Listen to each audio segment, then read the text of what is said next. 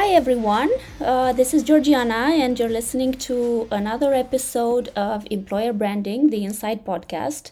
And today I'm talking to someone from Mambu. Mambu is one of the companies that are really, really dear to me. We've had Sofia Nunez, one of the co founders, in a previous episode, actually, last year, I think it was. But today we're talking to Stephen Brand, who is now telling the world about life at Mambu. Hi, Stephen. Good to have you here today. What is your role involving with Mambu, actually? Hi, Georgiana. Nice to be here. Thank you for having me. So my role, kind of as it says, the role as described principally is to make sure that, so in its simplest terms, that everyone possible in the world knows about Mambu and knows about what it will be like to work here, and that we're able to give all of those people enough information to say either that sounds like exactly the kind of place I want to work, how do I sign up? Or in most cases, that's not really right for me. It's not the right sector. It's not the right culture. I'm going to go and look somewhere else, and that's fine as well. So that's really the job, is just to try and make sure every potential candidate in the market knows who we are, knows what we're like, and can make a proper, informed, sensible decision about whether or not we're the right place for them. And actually, I have to confess that you're one of the few people in employer branding that I've met so far who have an extensive resume in employer branding. It was really, really impressive for me to see that you've worked in employer branding for quite a while for HSBC, as I'm looking at your LinkedIn profile, for AIA Worldwide, for Randstad, Sourceright, Deloitte, a lot of companies. What made you choose Mambo in the end? It's very different. So my profile is quite, for the most part, quite corporate. So the Deloittes and HSBCs of this world, which are interesting, and I guess those organisations would have had a focus on employer brand for slightly longer than some smaller organisations. So you're more likely to find people doing what I do in those big organisations. And actually, the appeal of Mambu was kind of the opposite. Was the chance to go into something that wasn't established, didn't exist, and properly build it from the ground up. And I think if you kind of have a theory and idea about how employer branding can be done, should be done, the impact it can have, being able to go in and just build rather than spend a lot of your energy dismantling things that aren't quite right, that are already in place. Actually, there's a sort of freedom to that. Which was really appealing. And in all honesty, and I know everybody says this about organisations they work for, but in the recruitment process, I met some incredibly impressive people. It was a really flexible process around my timelines. Met some great people, real energy about the business, and that, as a candidate who doesn't know anything, hands up, hadn't heard of Mambu before sort of talking about this role. But those people and their energy, their enthusiasm, their certainty about the future, is really was really impressive and helped persuade me that it would be a good place to go. So yeah, a couple of reasons. Well, Stephen, I've already told you what I like for this podcast for us today is basically touch on two main themes. One of them revolves around employee value proposition and targeted value proposition, which I have to confess I didn't know anything about until I spoke to you. And then delivering a consistently impressive people experience. And I'd like to start by asking, what is exactly the difference between EVP and targeted value proposition? This looks to me like just another term in the employer branding jargon, which I'm sure it isn't. Yeah. Well, no. I mean, we don't do ourselves a lot of favors. There is quite a lot of jargon out there. And look, in all honesty, there isn't really a right or a wrong way to do things to set yourself up to build an employer brand strategy, to build an approach to that. I don't think anybody could tell you there is a right way and then there's a wrong way of doing things. I think what there is a series of different structures and approaches that are based on different beliefs about what an employer brand can and should be responsible for. So in its simplest, most basic form, I think a lot of organizations use employer brand just to say, how do I attract candidates? That's what I want this to do, is just about how how can we better attract candidates? So help me with that external focus. And that's all I'm really interested in. So what's my message, my creative, what are we doing externally? And so that obviously has then a sort of a fairly limited set of metrics and things it's responsible for. But I've always thought it's a bit broader. It should be a bit broader than that. And the employer brand, so your reputation as a place to work should influence and can influence much more than just your ability to bring candidates into a pipeline. So it should be able to influence their performance and their enjoyment of their role while they're with you. And also, if they're then offboarded and they go out and they're successful elsewhere, then the reputation still has a role to play with those ex staff as well, those ex people, and the relationship you can continue to have with them. So that's a much broader field maybe that employer brand should potentially cover. But again, it's not, neither one is right nor wrong, different philosophies, different approaches. The EVP, TVP thing, I think, kind of comes up or grows up, particularly for organizations where there are multiple geographies, multiple departments, multiple skill sets that an organization is recruiting for, and where an employer value proposition, so something that sits and is true and is honest of the whole organization, sort of inevitably becomes a bit vanilla, a bit imprecise, a bit non-targeted for those different skill sets. So I think it's difficult if you have an I mean, we're only 800 people, but even for us, for 800 people, it's difficult to create a proposition that's genuinely meaningful on a personal level to a new engineer versus a senior finance or sales person. The things that they're looking for, the things that they're motivated and driven by, the things they want from an employer will be different. That's not to say that the proposition can't encompass them, but more that because it's talking to such a potentially broad church, it isn't talking very directly to a senior salesperson or to a junior developer. So it's talking in quite broad terms. And I think where the development of more targeted value propositions comes in is to be able to say, when you're needing to talk to that more precise audience, to that more precise market, what elements of that global proposition, of that holistic proposition, do you most focus on? So if I'm talking to a junior developer, there are elements of my proposition I feel will be, or I know will be more meaningful to that individual. And so when I'm thinking about then how I articulate the proposition to that market, I'm going to change it. It won't talk about different things, but it will focus on a different element of the proposition, which will resonate more strongly with that audience. And then I take a different approach potentially for this other skills audience over here. And I think organizations have looked at it, and you can look at it from a skill, location, culture point of view, just to take that thing that tries to be everything and tries to describe the organization from an employer point of view to everyone. And that, again, we're only 800, but it can be to tens to hundreds of thousands of different people all around the world. You're trying to find something that's true of everything, but then that's, I think, necessarily and naturally not going to be incredibly precise for anyone. So the targeted value propositions, I think, is the attempted response to that, to say that you can still make it meaningful and make it really targeted to specific segments or audiences. I completely agree with what you're saying, Stephen, especially as I come from marketing, where we usually start by analyzing personas whenever we tackle a project. So I totally agree. The more condensed and the more well-targeted the message is, the better chance for success in the end. I'm just wondering, how easy or how difficult is it to separate between these concepts in a large versus a small organization, in a startup versus the corporate world? I mean, I think even in relatively small organizations, and again, we currently are very small, though growing ludicrously, but currently quite small. But even there's distinct, I think they call tribes internally. There'll be different departments, different teams, different personalities that exist across an organization, even that's only several hundred people.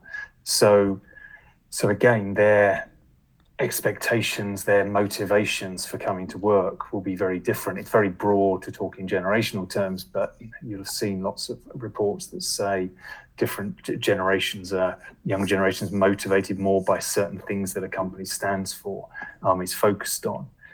And therefore the ability to talk to that element of the organization's commitment may be more important than for those at later stages of their career where their focus is maybe on different areas. So I think even in smaller organizations, there's still the potential need for it. I think the challenge becomes, for me and for anyone doing a role like mine, is where you ask the business to stop, because you can just keep on slicing and say, well, I need then a value proposition for people with this skill set, but in Eastern Europe as opposed to USA, as opposed to out in Asia Pacific, because they're different cultures. Mm-hmm. And I think the problem becomes the more you slice, the smaller the audience, the harder it becomes to get anything actually done. You spend sort of too much time, I think, creating the groups and the little micro audiences. And very relatively little time actually activating and deploying these things. So I think there's a balance to be found where the organization, your stakeholders, the people you're working on behalf of, are convinced and comfortable that you're working with them to localize and to target this more global proposition, but a point at which you have to stop slicing and say, this is the value proposition. This is how we will sort of categorize and group our propositions in our organization because it works.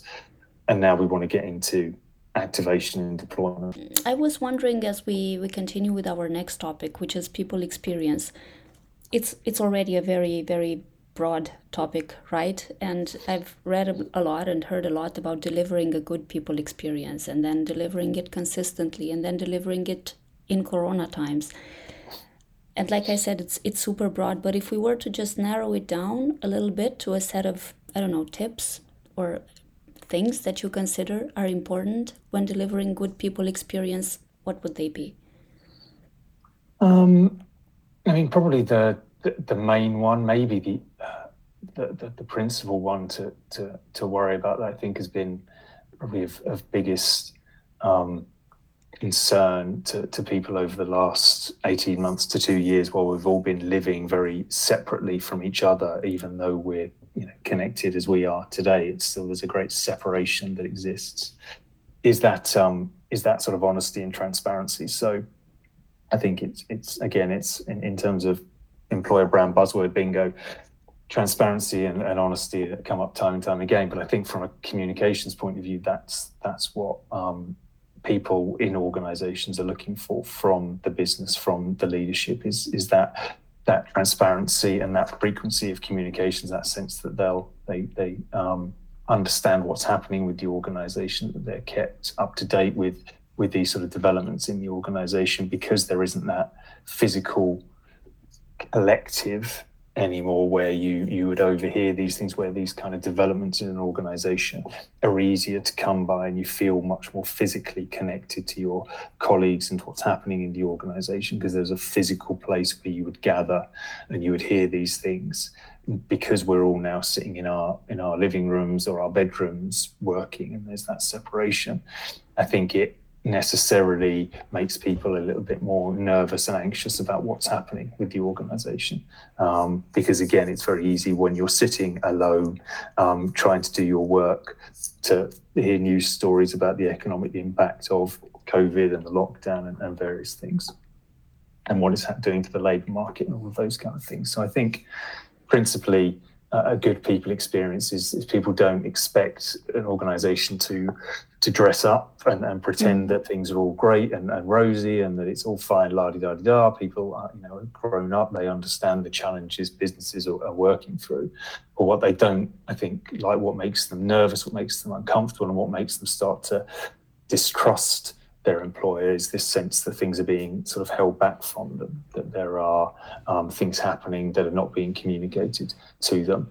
And I think that then necessarily, once that, I think we used to talk about it a long time, that sort of psychological contract where you trust your employer to do right by you and they trust you to do your work to the best of your ability. Once that contract is broken, once you don't trust necessarily the organization, I think it's very difficult then to continue to work for them, certainly to continue to work at at the level that you would want to and that the business needs you to. So, and I've worked somewhere before where that is exactly what happened, that kind of that sort of undercurrent, and we were still in offices then, so it was easier, but it's still that sort of undercurrent of, I don't know what's happening, I feel there are things happening, there's quiet whispered conversations.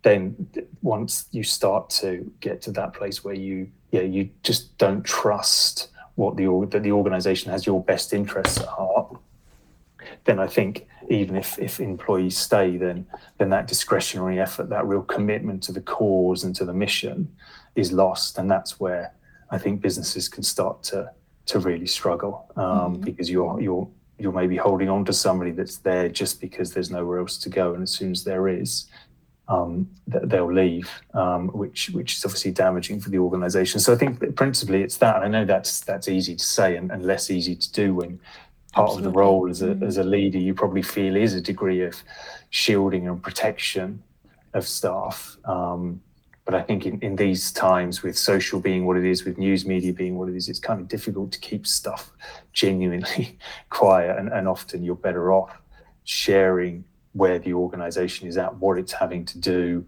what that impact that may have on employees, the steps you're taking to offset it, just to be very, very clear and transparent. So those then that, if regrettably there is any downsizing, any restructuring, those that come through with you come through kind of unscathed, believing in, understanding that you did, you were clear about what you're doing, why you were doing it, you did what you said you were going to do, you communicated as frequently as you said you were going to do.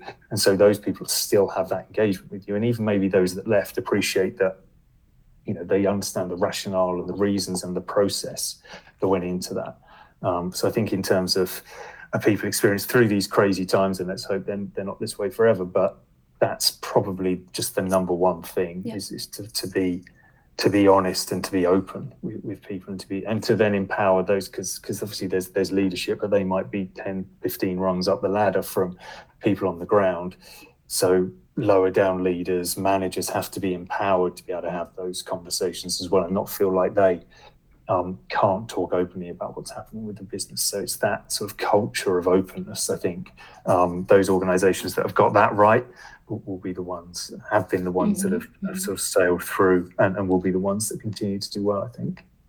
Absolutely, I agree. Where do you think data comes into place in employer branding? So the fun thing I think about employer branding and data is that employer branding can lay claim to supporting and helping the achievement of a number of important metrics for an organization. Everything from the engagement rates through social and external marketing activity, through to the conversion ratios in a funnel, so getting better people into interviews, getting more people to qualifying that apply, getting to interview because they're better quality, getting more people to accept offers because they know more about the organization, so they want to join it. Fewer people leaving within 3 months because they knew what it was going to be like when they signed up for it. They're better people that are coming in, more equipped to do the job, so they should also be productive quicker. They should each make money for the organization more quickly. They should be high performers and be more likely, therefore, to get promoted in the first year than your average, than might be the case in other organizations. So there's all of these things. So then going through 2-3 years out, you should be able to, as an employer brand, say, if I've done all of those things, so if we're more visible, but that doesn't translate into just a load of crap going in the pipeline. We're more visible, but better people are making applications because they know more about us, they're more inspired by what we're doing, and they understand what it takes to work here. So we're getting a better quality of candidate through, and therefore when they join, they're not leaving because they know what it's going to be like, and they're good people, so they're performing well. Is what I should be able to see is our profits are up, share price is up, we've got more clients, those kind of things that are proper business performance metrics. So again, you can say, I expect if I'm doing my job well that I'm contributing to that, but obviously I can't turn around to the CEO and go, the reason the share price is going up is because I'm doing a good job, because there are 100 other factors that come into that as well. And it's even the same with the social activity. So there's obviously what we're doing, the clarity of message and the creative, the quality of the story we're telling, all of those things that are in my control that should help with engagement levels, share levels, comment levels. But there'll be other factors as well, like the technologies, the algorithms on the social platforms, what the audience is particularly interested in, all of these other things that will affect that as well. So data plays a huge part, undoubtedly, and we're in a position now that we haven't previously been, where we can measure pretty much everything we do and report to the business on the outcomes of that, and demonstrate to a degree the value of it.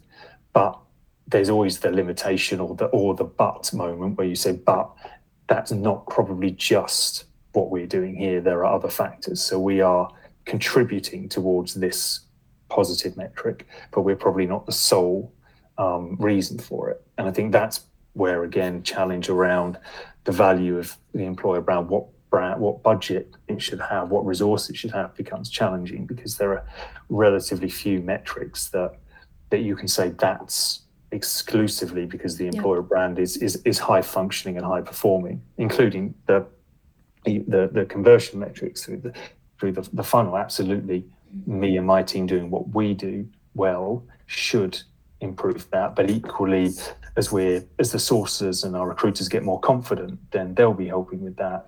As word of mouth seeps out, hopefully into the candidate marketplace, that should also help. So there'll be other contributing factors, which is why don't you stand up in front of C-suite and everything's a little bit, feels like a bit of a hedged bet, where you're saying we're contributing to it, and I can show you some data points that shows we are having a positive impact, but we're not the sole reason for these things to be happening.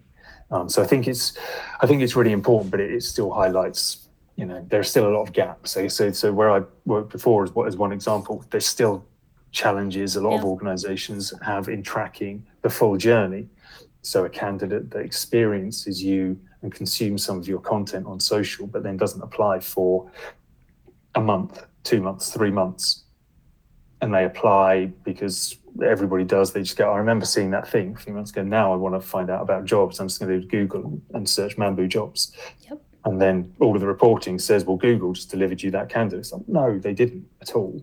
But because they switched devices or a certain amount of time had elapsed, the credit for the storytelling and the real connection that happened at the beginning of the journey isn't possible at this point. It's difficult to make that connection. So I know over here I've got that content and it's generating connections and likes and shares, but I don't have a firm black line through to candidates applying a month, 6 weeks, 2 months, or even the next day if it's on a different device. All of these things sort of break some of that, the solidness of that reporting. So then it gets into a little bit of assumptive reporting, I guess. So where you make judgments based on, look, if we're getting all of this engagement over here and the quality of applications is going up, then it seems a fair assumption to me, or a fair hypothesis to say that the quality of information we're providing to a targeted market is resulting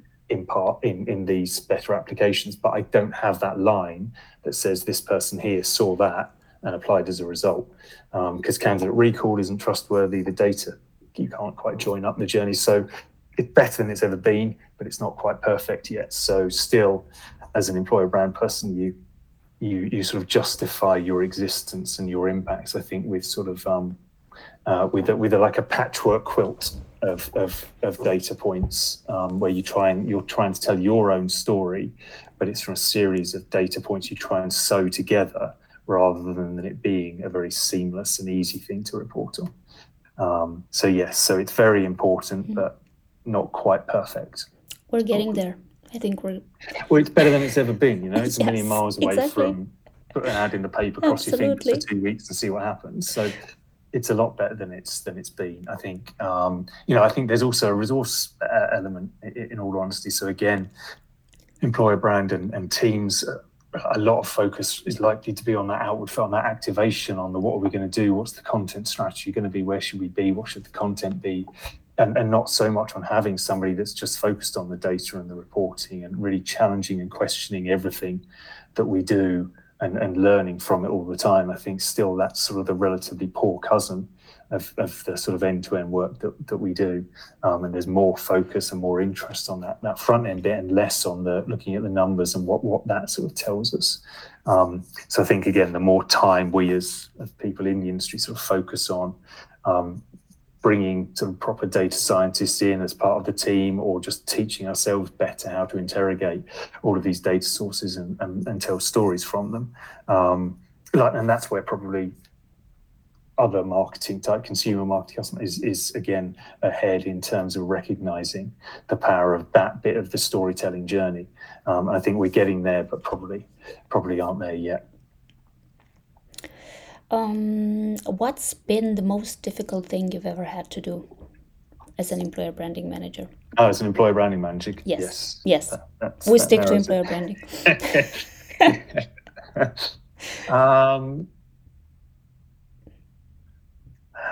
I mean, I think the biggest challenges often are where you're working on behalf of organizations that have always done things a certain way, and that's no longer necessarily what you think is the best way or the right way.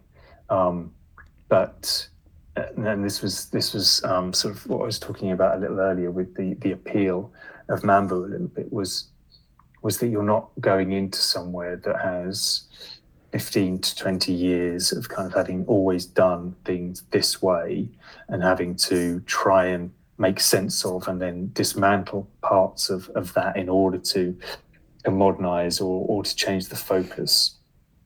I think much easier to go into something that kind of doesn't just is an empty field for you to build something, or much better than trying to dismantle something. Because I think also there's still a lot, particularly in big organizations, but even in smaller organizations, there's quite a lot of explanation and justification that an employer brand team professional would need to give to stakeholders across the organization about exactly what it is, exactly where it starts and stops, exactly what benefits it yields to the organization that don't kind of happen anyway, that wouldn't happen if you weren't weren't there doing it. Why do we need you? And I think that becomes that much more challenging when you're also asking for resource, or you're asking to change something that's been done a certain way for a long time. And some of those conversations can be very challenging because, again, to go back to the data point, you're talking particularly up front, you're talking almost in abstract about what you will do rather than providing any guarantees for what will happen. I think, again, all of the logic and the science and experience in other organizations will tell you what you're able to achieve, but it's difficult and probably a bit foolish to put specific numbers, metrics, savings or anything against work in advance of really getting into it and doing it. And so again, for individuals in an organization that have done things a certain way and it's always delivered a result, then the idea of dismantling that on the promise that it might make things better, but you can't quantify exactly how, that's quite a challenging thing. It's quite a challenging message to sell convincingly. It's quite a challenging thing for people to buy. I think it's much safer in established organizations to continue doing what they were doing. So as an example, and it's not massively sort of just focused on employer branding, but I've worked at organizations where in early careers, you'd have a suite of events that you would go to, a suite of universities that you would visit, and you would do their careers fairs. And every year you rock up and you do the same thing. And then and so the question was, okay, what sort of return on that investment are we seeing? And nobody knows. Yeah, exactly. But because at the end of the season, they've filled all of the graduate roles, you're almost then duty bound to go and do everything you did last year, because that filled it, but you don't know which bits of it. So you kind of know probably that around 50% of the stuff you're doing is an utter waste, but you're paralyzed, you can't change anything, just in case that's one of the bits that is delivering people, because you've got no idea what is.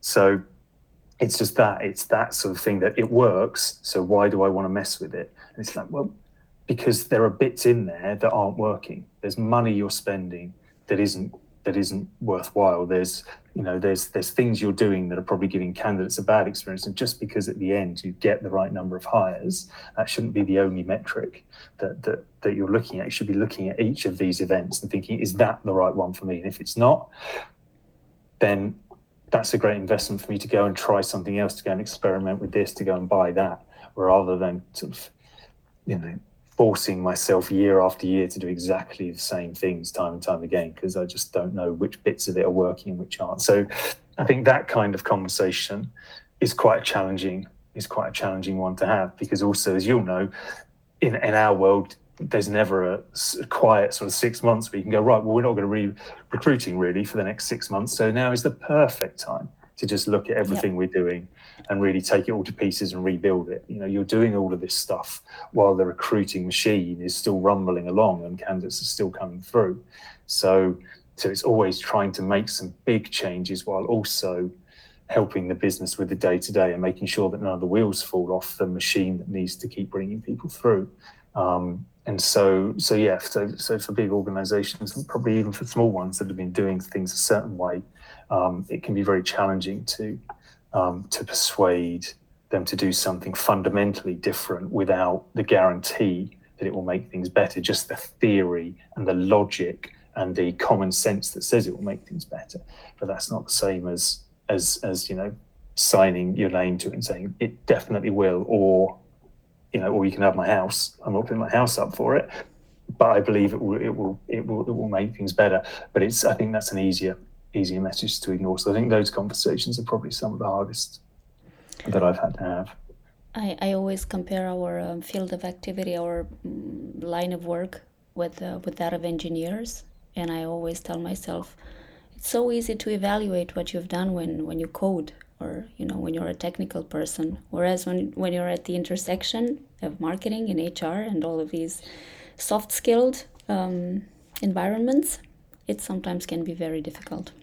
Yeah, exactly. And I think because again, it's different organizations interpret employer brand in different ways. They believe it is different things and build a team to deliver a different thing. So there is no uniformity to it. It's each organization defines it in a slightly different way and expects it maybe to be responsible for slightly different things. So you are a little bit, that's why I always think that my job is to be useful to the business. That's it, really. It's not what I might want to do. It's not always even what I think is the best thing to do for the organization. What my job is to do what the organization needs me to do to be useful and valuable to them. So that means where I think there's a right way to do things, I'll fight for it, because I think that will be a benefit to the organization. But ultimately, if the organization, my sort of clients, my customers say we want to do it this way, then it's my job to do the best version of that way that I possibly can, not to refuse or throw my toys out of the pram or that's ultimately my job, is to recommend, persuade, and try and set the right direction, what I believe is the right direction. But ultimately, if my clients and customers want to go in a different direction, then it becomes my job to do that way the best that I can. So I don't think, again, you can be too, or at least I've never seen a lot of value in being too precious about what we do. I believe things, and I sort of work with a philosophy in mind, but that's not to say that I think my way of looking at the world is right and anybody else who thinks differently is wrong. I think the beauty of what we do is that it's still relatively new.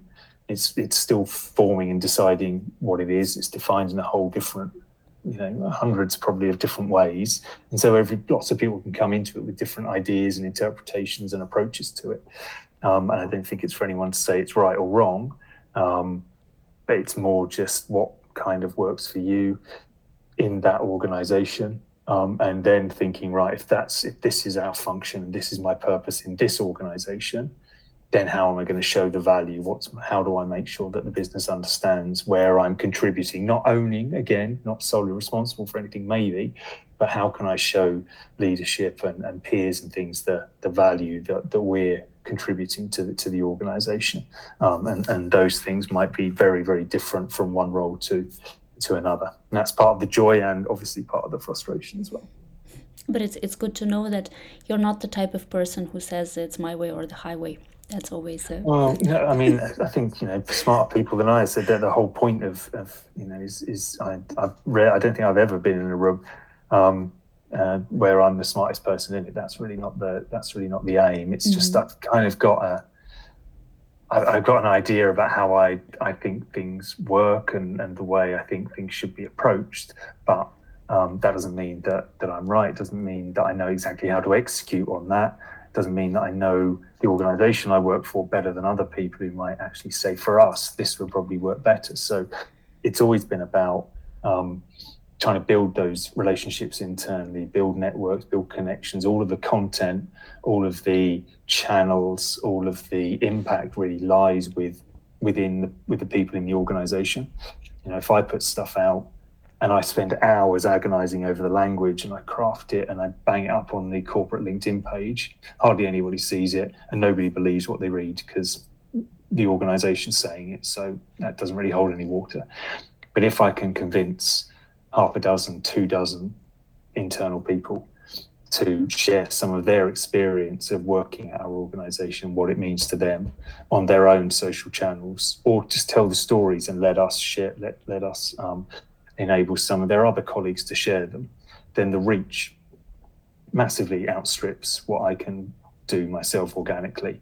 And also it's believable and it's credible in a way that the corporate sort of stuff isn't. So it's always been about networks and relationships internally and sitting by myself with my philosophy and my ideas.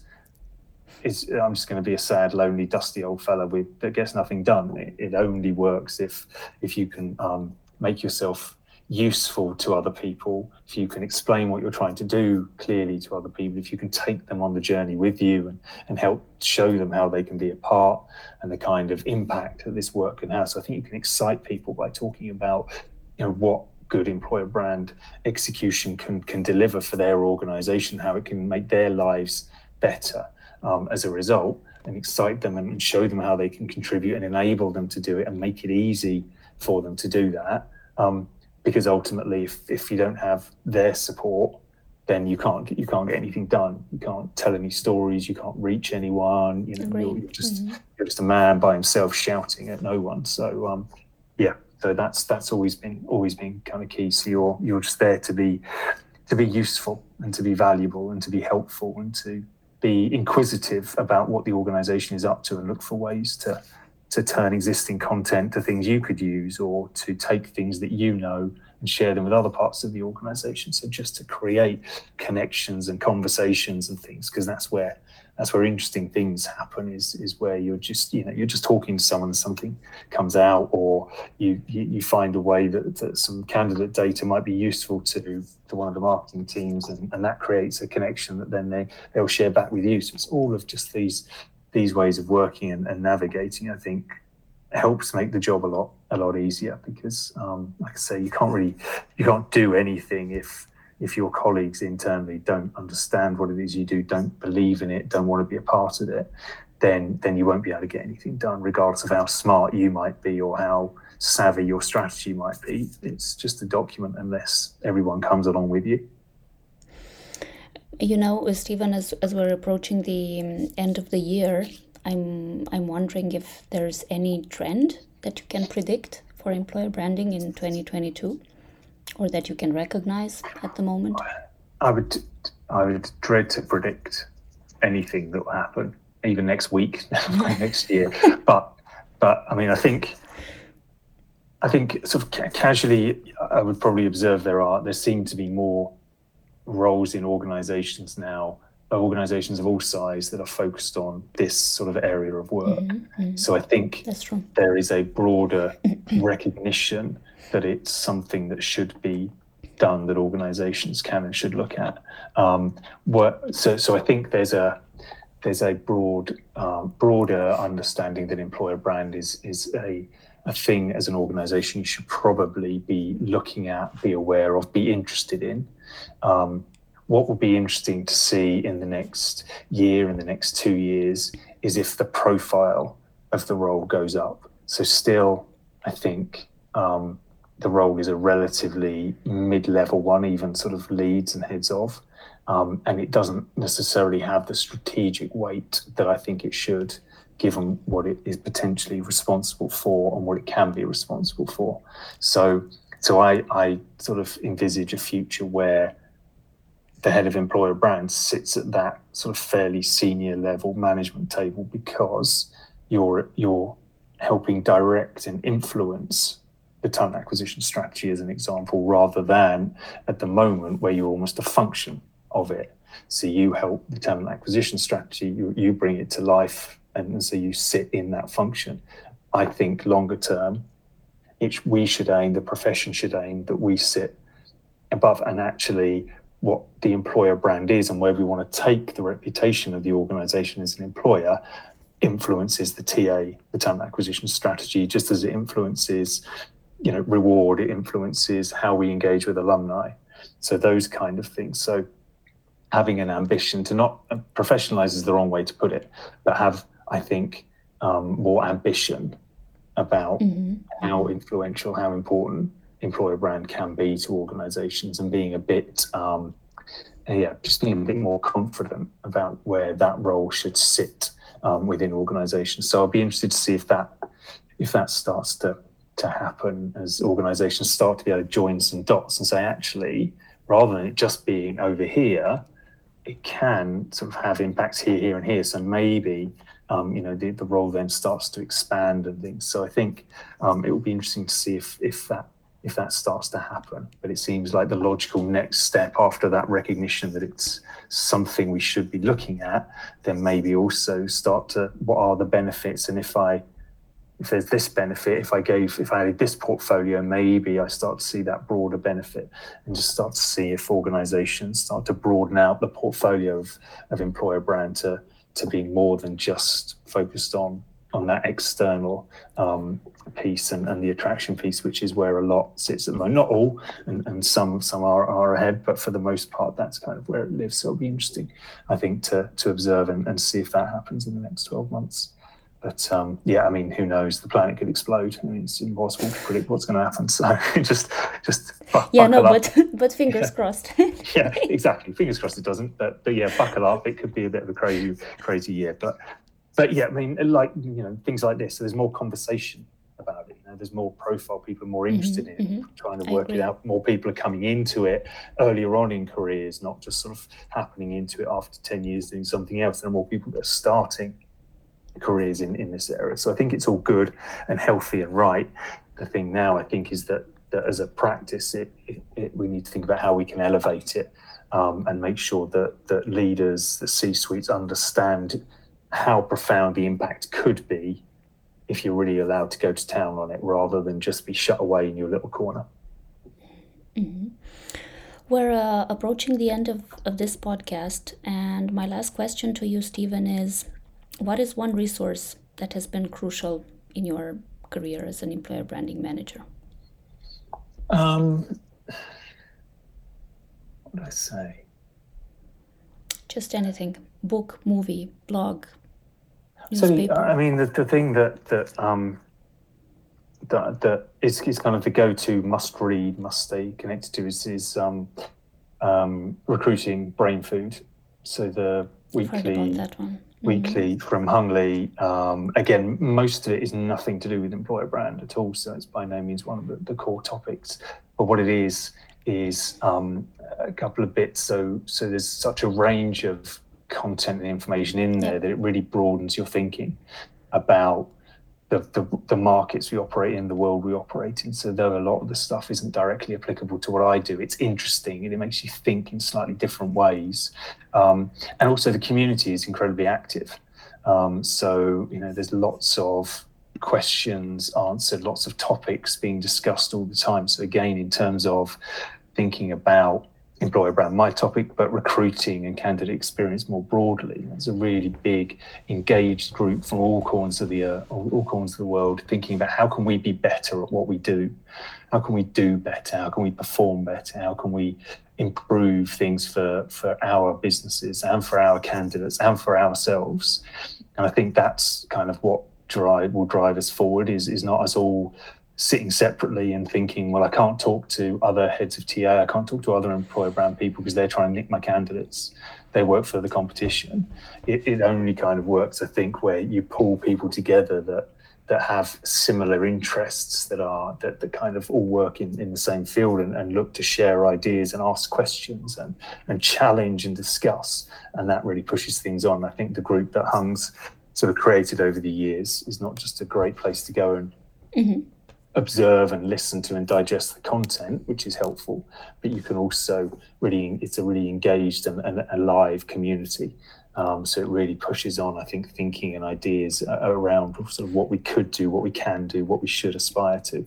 So I think, I don't always understand a lot of it, but I make a point of, on Sunday morning, trying to read through it, pull out some interesting bits, share on those things. I think contacts or people at Mambu might be interested. Those kind of things, I think, are really important, just to keep the brain fresh all the time. I agree. Not necessarily employer branding related. Yeah, totally. No, I mean, it's a little bit of a fact. So James Ellis's newsletter on employer brand is really good as well. Yes. And Paul's sources. And, I've got a lot of time for James because, he talks about it in a way that just his manner is engaging and exciting. I know. I hope to get him on this podcast one day. You should. If I do enough prayers, maybe it works out in a few years. Yeah, well, and James is going to be prepared not to get a word in edgeways, though, if he does come on. But again, the energy is what you need. And he's good because it's more employer brand focused, but there are also things that pull from broader brand and marketing and learnings and things that I think are helpful. So it's all about kind of something that's kind of focused on what you do in the day to day, but that really challenges you, that brings things in from outside, from left field that you might not have thought of by yourself, and giving you access to those resources that then further reading, maybe you deep dive into a topic you pick up in the Brain Food or something, and that takes you off into a place you wouldn't have thought of, and you wouldn't, if you just stayed laser focused on what employer brand is, you wouldn't have ever got there.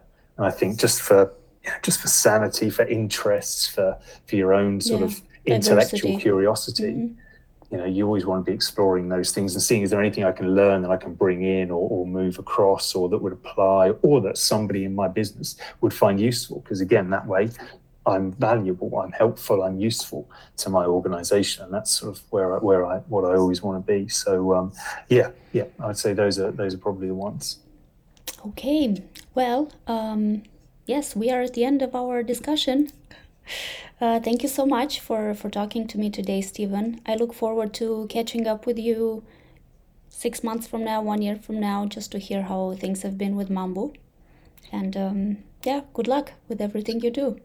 Thank you very much. Thank you for having me on. Yeah, it's going to be a big year next year, I think, for everyone. Happy to keep in touch. And let's see what 2022 brings us all. Bye. Thank you. Bye-bye. Thank you. Bye.